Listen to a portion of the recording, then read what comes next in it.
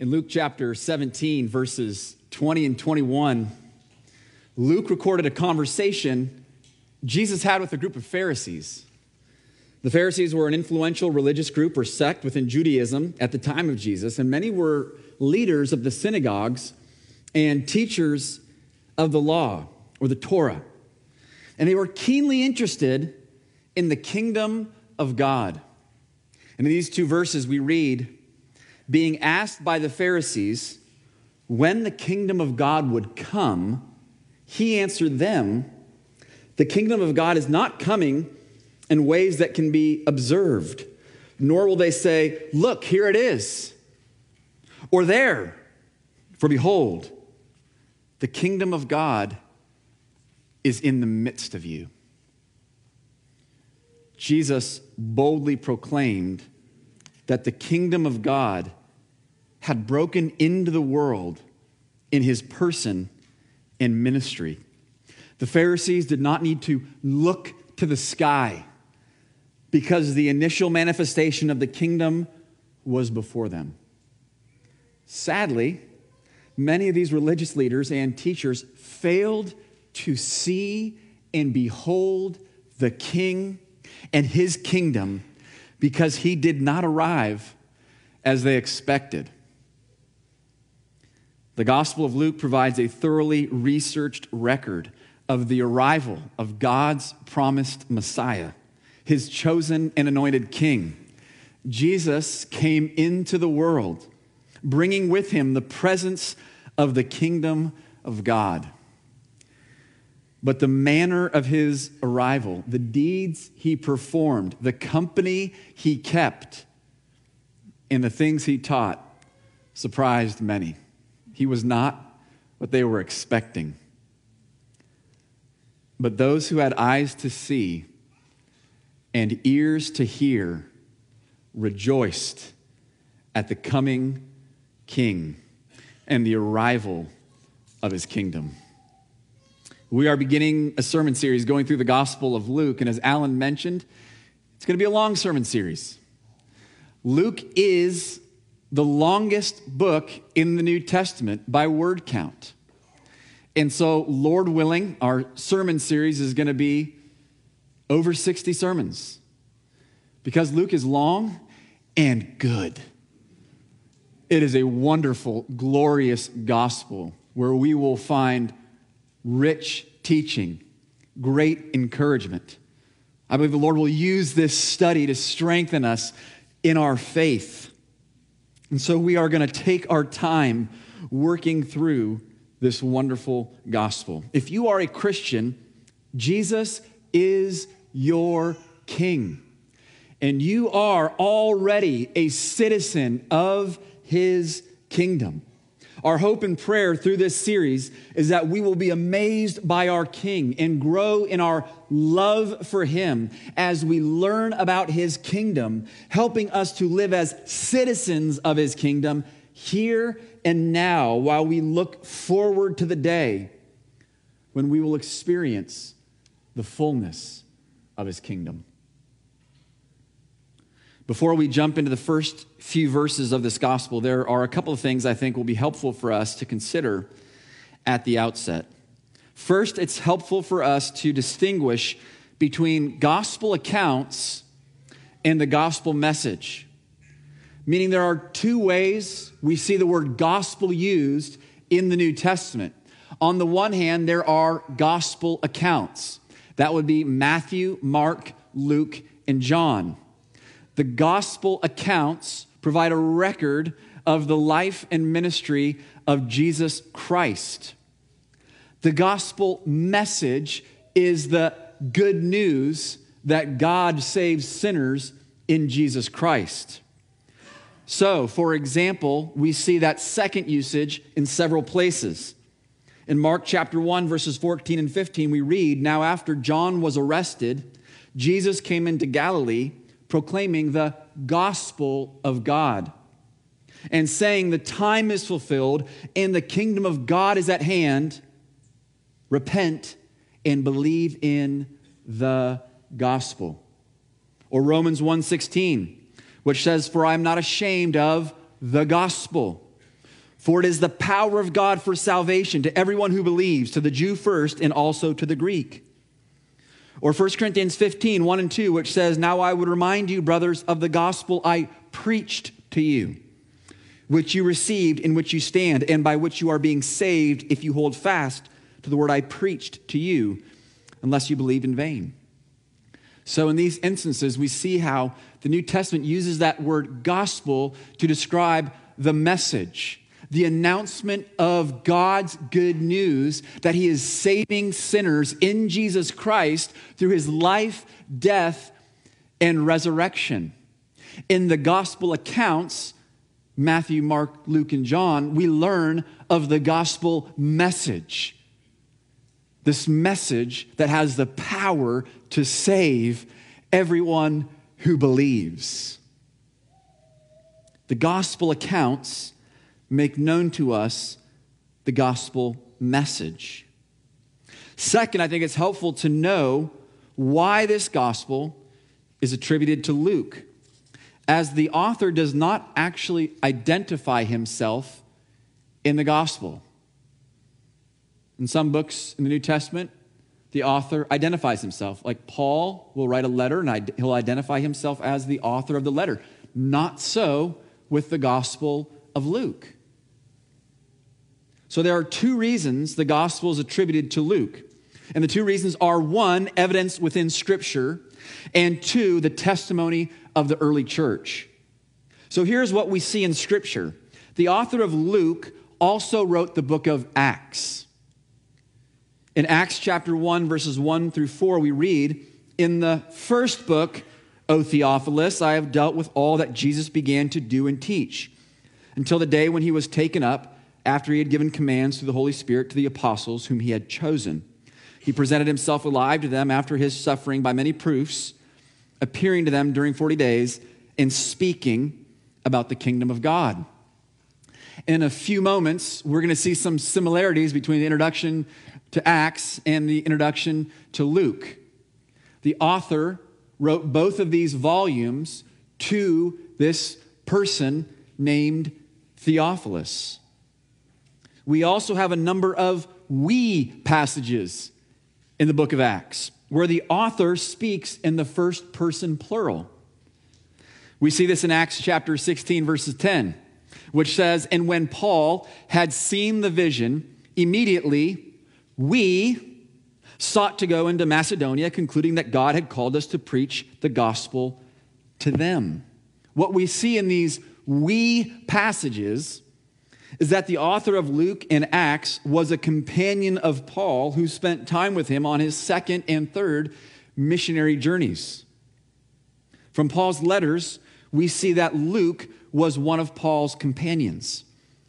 For example, in Colossians 4:14, he wrote, Luke, the beloved physician, greets you, as does Demas. In Philemon, Paul referred to Luke as a fellow worker. Toward the end of Paul's life, in 2 Timothy 4:11, he wrote, Luke alone is with me. Now, Luke was not the only companion of Paul on his journeys, but it's interesting how the author of Acts identifies some of Paul's companions by name, but never Luke. And so that is one indication when we hear these we passages that Luke was the person or was the author. But we also are helped by the testimony of the early church. In church history, we see that the attestation of Luke as the author of this gospel is early and unanimous. So from the 2nd century, we see significant church leaders identify Luke as the author of this gospel. Church leaders such as Irenaeus, Tertullian, and Eusebius. We also see that there were no competing traditions. There were no competing traditions saying, well, so-and-so says it's Luke, but I think it's this person. It's unanimous. Early and unanimous, this gospel is attributed to Luke. For these reasons, we have confidence that Luke, the physician and companion of Paul, was the author. So Luke is our author who wrote this gospel account to make known the gospel of the surprising kingdom of God. Our text today is Luke chapter 1, verses 1 through 4, where Luke provides an introduction for his gospel account. In these verses, we see significance, process, and aim. Significance, process, and aim. Here's what I mean. We see the significance of Luke's subject matter. We see his process in researching and writing his gospel, and we see his aim in writing, or his purpose, his goal. So I'm going to read Luke chapter 1, verses 1 through 4, and I encourage you to follow along.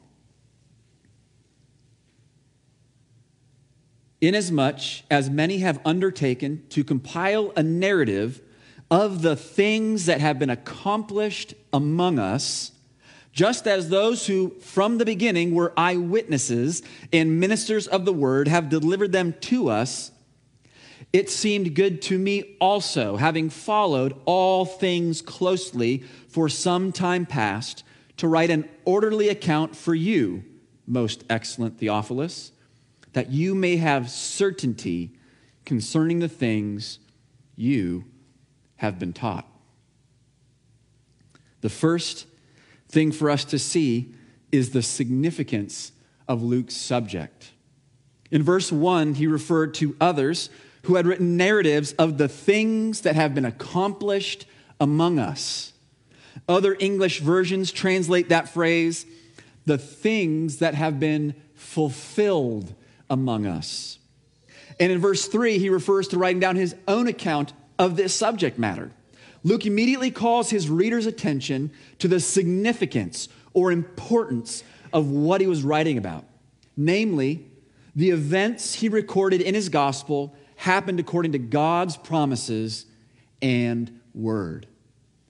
In the Old Testament scriptures, God made promises.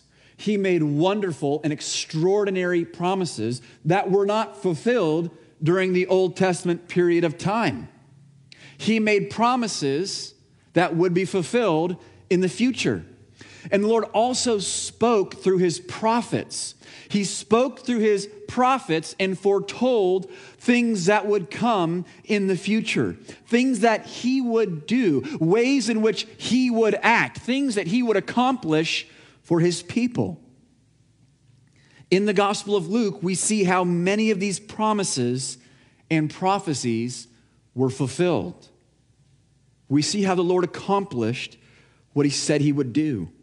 Last week, Bill demonstrated this beautifully through his sermon on the servant songs found in Isaiah chapters 40 through 55. What Bill showed us from these passages is that the servant of the Lord will serve by being a savior. The savior will save by being a sufferer. The sufferer will suffer by offering himself as a sacrifice. And in that self-sacrifice, the servant will show himself to be the one true servant. Bill also showed us in Luke's gospel how Jesus perfectly fulfilled the servant of the Lord passages from Isaiah. The theme that the Lord accomplished or fulfilled things he promised or foretold long ago comes up time and time again in Luke's gospel. We're going to see this next week when Zechariah went to the temple to offer incense, as was the tradition, according to the priesthood, and the angel of the Lord appeared to him and told him that he and his wife were going to have a son. And the Lord told him about his son and what his son was going to do. And in telling these things to Zechariah, he referenced verses from the book of Malachi. Malachi being the last of the Old Testament prophets. And the angel referenced these passages from Malachi, demonstrating that this son who is going to be born to Zechariah and Elizabeth was going to fulfill the things the Lord promised and foretold in Malachi. And we're going to continue to see this throughout Luke's gospel. And we're going to see that all the way to the end of the gospel. After his death and resurrection, Jesus appeared to many people over the course of 40 days. And we read about one of these instances in Luke chapter 24, verses 44, where we read, Jesus said to them, his disciples, "These are my words that I spoke to you while I was still with you, that everything written about me in the law of Moses and the prophets and the Psalms must be fulfilled." Everything written about me in the Old Testament scriptures must be fulfilled. Do you see how this shapes how we understand and interpret the scriptures? Jesus said the Old Testament scriptures are all about me. They find their fulfillment in me. Which means for us, we look to scriptures knowing that in the scriptures, we are going to learn about Jesus. Regardless of where we are in the scriptures, we can learn about Jesus. And that means every time we preach God's word from scripture, it should be a distinctly Christian message. Whether it's from the Old Testament, the gospel accounts, or the epistles in the New Testament, every time we open and proclaim God's word, it should be a distinctly Christian message that points to Jesus Christ, our Lord and Savior. The events Luke recorded had unfolded according to God's plan. Every example we will see throughout this series of God fulfilling a promise or prophecy is significant in its own way. But when we take all the examples together, we must not miss the significance that Luke's gospel testifies that God keeps his word and fulfills his promises. Friends, the one true living God is faithful. He is trustworthy. He is true to his word. He delivers on his promises. As citizens of his kingdom, we want our lives to attest to his trustworthiness by trusting in him. We see many commands throughout the scripture that we are to trust in the Lord. We are to believe in him. We are to put our faith in him. And when we do so, we attest to the fact that he is faithful, that he is trustworthy, that he keeps his promises.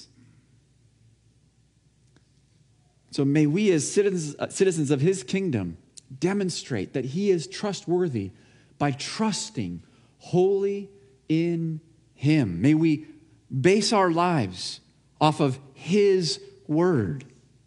May his word be authoritative and instructive for us. So here in the introduction, we see the significance of Luke's subject matter. We also see his process. Luke gives us a glimpse of his process in researching the events of Jesus' life and writing his gospel account. He described himself as having followed all things closely. The NASB translates that phrase as having investigated everything carefully from the beginning. Luke followed and investigated the events of Jesus' life from the beginning. He was thorough. He said he followed all things or investigated everything. He left no stone unturned. Think of a good detective investigating a crime. A good detective investigating a crime wants to leave no stone unturned. A good detective would not say, well, there are 5 witnesses who witnessed this crime. I've interviewed 3 of them. That's probably good. We'll call it a day. 3 out of 5. No.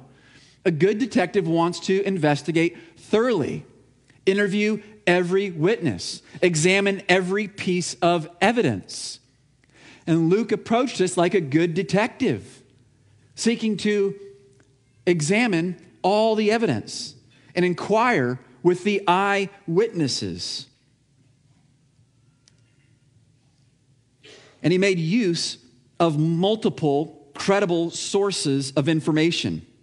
He studied the written records. Most scholars agree that the Gospel Mark was a significant source of information for Luke and Matthew. And this makes sense. Mark was a disciple of Peter and likely an eyewitness of numerous things within the ministry of Jesus. Mark was a credible source of information regarding the life and ministry of Christ. And therefore, Luke would use Mark as a credible source of information.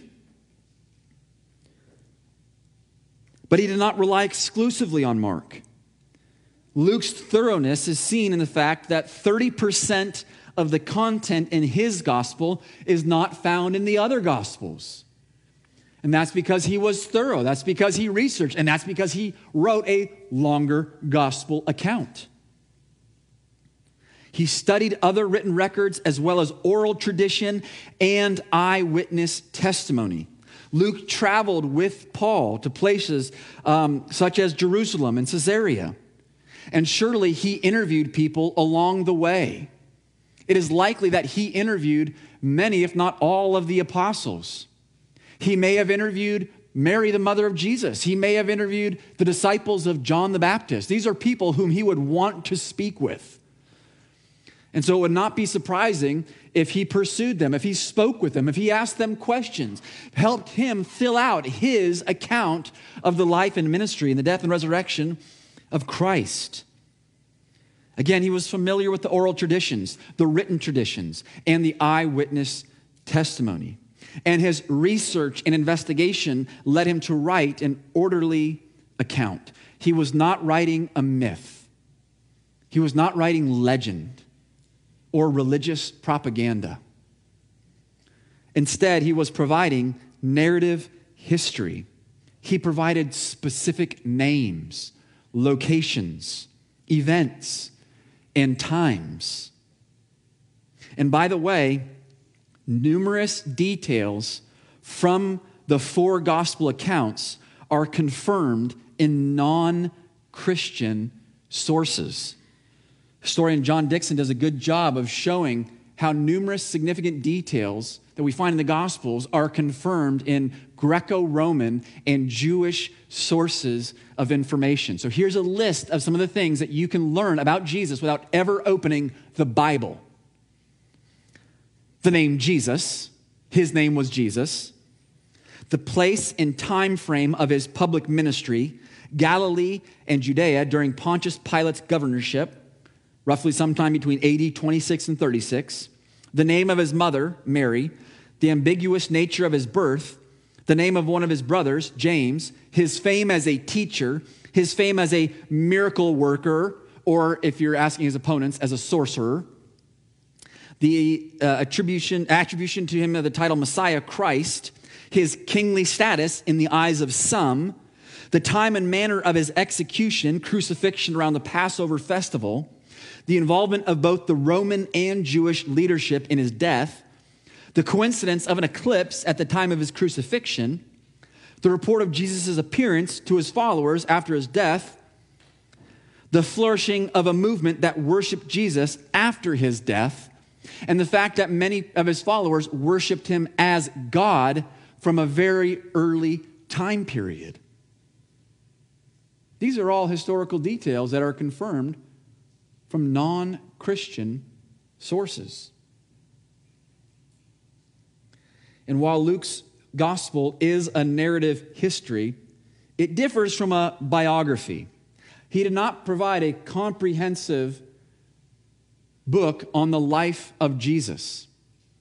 That was not his goal. His goal was not to tell us all the details of Jesus' life. There's some things that we would probably like to know about his life, about his ministry. There are some details that are left out. Luke was selective in what he included in his gospel, as were the other gospel writers. They were selective in what they included because they included what they believed their readers needed to know and understand, the most important things. In John's gospel, he speaks to this explicitly. In John chapter 20, verses 30 and 31, he said, "Now Jesus did many other signs in the presence of the disciples, which are not written in this book. But these are written so that you may believe that Jesus is the Christ, the Son of God, and that by believing you may have life in his name." And here's how John concludes his gospel in chapter 21, verse 25. "Now there are also many other things that Jesus did. Were every one of them to be written, I suppose that the world itself could not contain the books that would be written." In other words, the authors of the Gospels had to make tough choices. They had to make tough choices about what they would include in their gospel accounts. They had to be selective. And by the Holy Spirit working through them, they included what we need. Luke's gospel follows a general chronology of the life of Jesus, but Luke did not place everything in chronological order. He provided an orderly account, which meant that some of the things he arranged topically, and that was okay. That fit his purpose. So it follows a general chronology, but not every detail is laid out chronologically.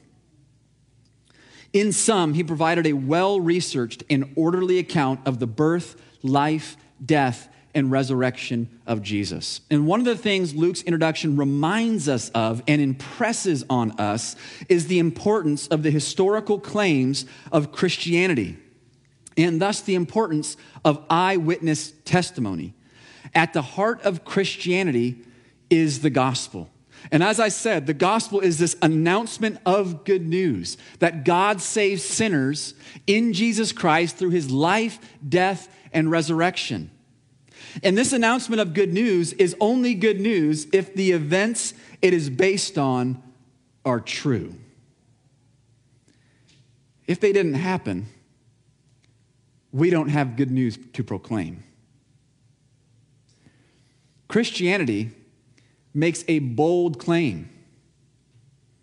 Christianity, unlike most religions, makes a bold claim in saying, our faith is based on these events that took place in history. If these events did not take place, we've got nothing. Christianity is worthless. It's meaningless. Paul made this point explicitly when he wrote about the resurrection in 1 Corinthians chapter 15.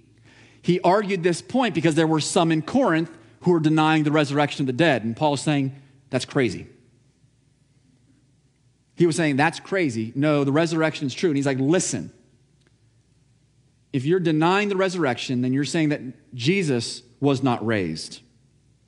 And in chapter 15, verse 14, he said, and if Christ has not been raised, then our preaching is in vain, and your faith is in vain.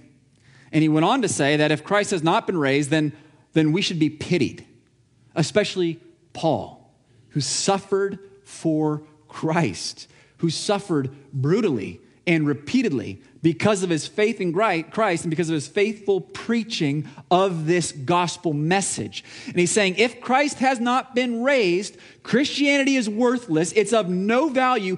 Don't come to Christianity for inspirational motivation. Don't do that. If it's not true, don't come for inspirational motivation because you're coming to a lie to find inspiration. That's crazy. If Christ has not been raised, Christianity is simply not true, and it's of no value, and what we're doing right here is a waste of time.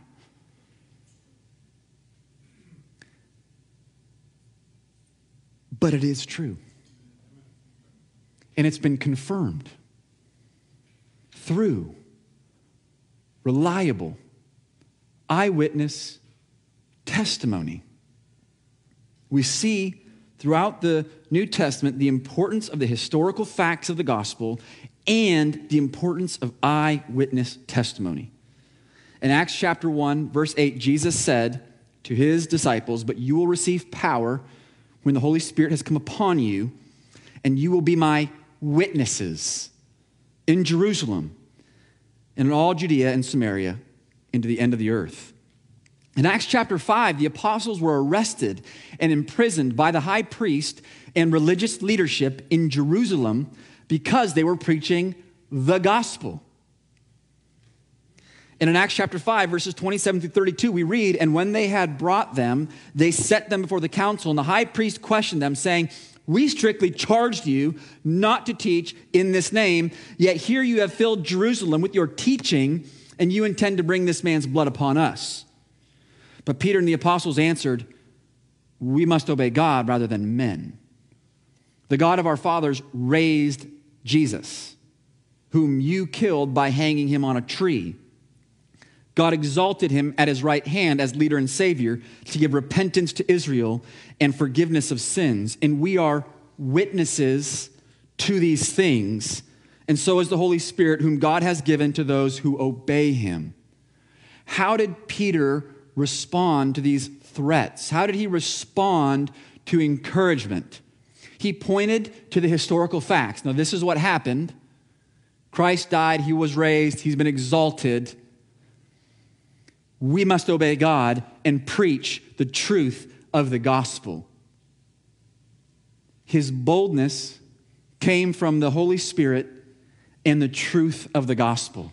The fact that he was an eyewitness of these realities. He was willing to suffer and ultimately die rather than deny the truth of these things.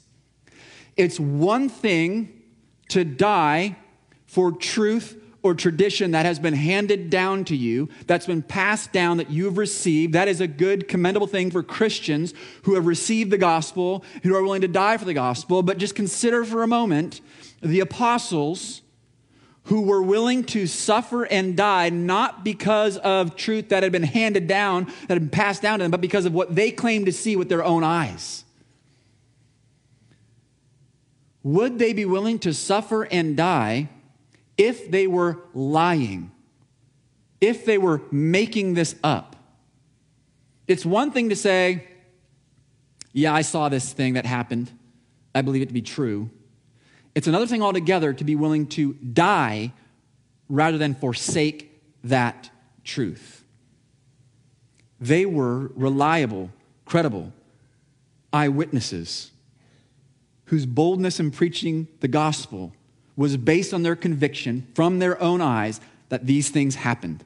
Christ died, he was raised, and he was exalted to the right hand of the Father. And this theme of testifying to the truth based on eyewitness testimony continues throughout the New Testament. Years later, Peter continued to insist that he witnessed these things. He never backed off. He never wavered. He never compromised. In 2 Peter chapter 1, verse 16, he wrote, "For we did not follow cleverly devised myths when we made known to you the power and coming of our Lord Jesus Christ, but we were eyewitnesses of his majesty." Guys, we're not making this stuff up. This is not a myth. This is not a clever idea. We witness these things, and they are true. Jesus is who he says he is. And John wrote in 1 John 1, 1-4, "That which was from the beginning, which we have heard, which we have seen with our eyes, which we looked upon and have touched with our hands concerning the word of life, the life was made manifest, and we have seen it and testified to it and proclaimed to you the eternal life, which was with the Father and was made manifest to us.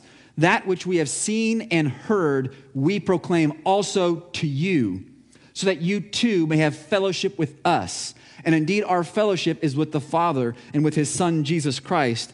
And we are writing these things so that our joy may be complete."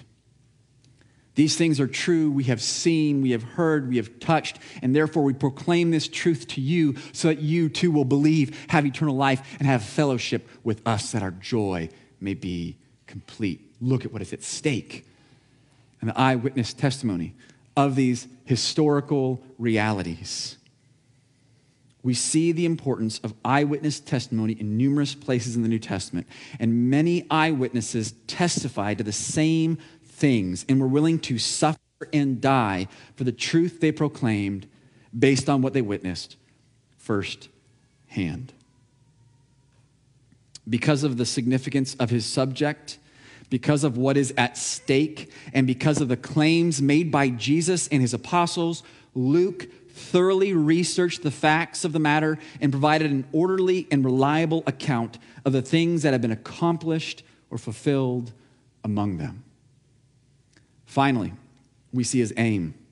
Why did Luke invest so much time researching and investigating the life of Jesus? Why did he go through the painstaking process of writing a careful and orderly account of these things? What effect did he hope his writing would have on Theophilus and everyone else who would read his gospel? In his words, that you may have certainty concerning the things you have been taught. Theophilus had been taught the good news about the life, death, and resurrection of Jesus Christ. But the gospel of Jesus Christ is not merely an interesting subject or entertaining story. Rather, it is a matter of eternal significance and utmost importance, and this good news hinges on certain historical facts. Therefore, Luke thoroughly researched and verified the events to ensure that Theophilus and everyone who reads his gospel would have certainty that the gospel message is true. Being a Christian in the first century was tough. Many of the Christians in the first century faced persecution, physical beatings, imprisonment, and even death. And those who did not face severe persecution of that nature may have faced ridicule or marginalization, pressure to abandon what they claimed to be true. It was not popular to be a Christian in the first century. It was not easy to be a Christian in the first century. And certainly there were those who questioned at times, is it worth it? Is this really true? It was costly. In light of the cost, Luke wrote, "Dear Theophilus, the good news about Jesus Christ is true. You can stake your life on it. It's worth giving up everything. You have not believed in vain." Luke thoroughly researched and wrote an orderly account of the birth, life, death, and resurrection of Jesus, demonstrating God is faithful to his promises and word, so that Theophilus and all who read his account will have certainty regarding the truth of the gospel. Friends, Christianity cannot be reduced to good advice, a moral code, or inspirational religious instruction. We proclaim the gospel of God, the good news that God saves sinners in Jesus Christ, which is our only hope. God is our creator. He is the creator of everyone and everything, and he made us in his image to know him, to obey him, to glorify him, to enjoy him. Yet we have all rebelled against him as our king. We've all disobeyed his good commands. We've all strayed and gone our own way. We've all sinned against him and fallen short of his glory. Yet God, in his mercy and his kindness, has provided a way for us to escape the punishment we deserve because of our rebellion. The punishment we deserve is eternity in hell. And apart from God's gracious intervention, that is where we will go. But God, in his mercy and his kindness, has provided a way for us to escape the judgment we deserve, and instead to be forgiven of our sins, to be forgiven of our rebellion, to be restored to God, to know him as our Father, to receive the gift of eternal life, to be welcomed into his kingdom for all eternity. And he did so by sending Jesus Christ, the Son of God, into the world as the Savior of the world. Jesus was born of the Virgin Mary. Jesus lived a life without sin. Jesus went to the cross to take the punishment we deserve in our place. Jesus died and was buried. On the third day, he rose from the grave, and he appeared to hundreds of people, proving beyond any shadow of a doubt that he is alive. And after appearing and proving that he is alive, he ascended into heaven, where he's now seated at the right hand of the Father. And he said he will come again to judge the living and the dead. And what we've seen in Scripture is the Lord is faithful to do what he says he will do. Christ will come again to judge the living and the dead. And our only hope on that day of judgment is in Jesus Christ. All who repent and believe in Christ will be saved. That is what's at stake. That is our only hope. Friend, if you are not a Christian, that is your only hope. And I encourage you, believe in Christ and be saved. May today be the day of salvation for you. We proclaim the gospel. We proclaim the gospel with confidence, as the Lord has proven that he fulfills his promises in prophecies. The gospel is true, and you can be sure of this. For those of us who are Christians, I believe the Lord wants to use Luke's introduction to grow our confidence in the gospel. We who have been saved by grace through faith in Jesus Christ are called to live our lives in a manner worthy of the gospel, as citizens of the kingdom of God, as we await the return of our Lord and Savior, Jesus Christ. If we are going to live as citizens of the kingdom, we need to be confident in the gospel. We need to believe that it is true. That doesn't mean we never have doubts. It doesn't mean we never struggle in moments of weakness. But ultimately, the Lord wants to use his word to strengthen our faith, to grow our confidence in him and the truth of the gospel message we believe and proclaim. We have to believe we can stake our lives on it. Whatever we stand to lose or suffer for Christ in this life is worth it. Does your life reflect confidence that the gospel is true? That it's worth losing everything for? It's worth suffering for? It's worth dying for? May God instill that confidence in our hearts and minds. Brothers and sisters, may we have certainty regarding the things we have been taught about Jesus Christ and his kingdom. Let's pray.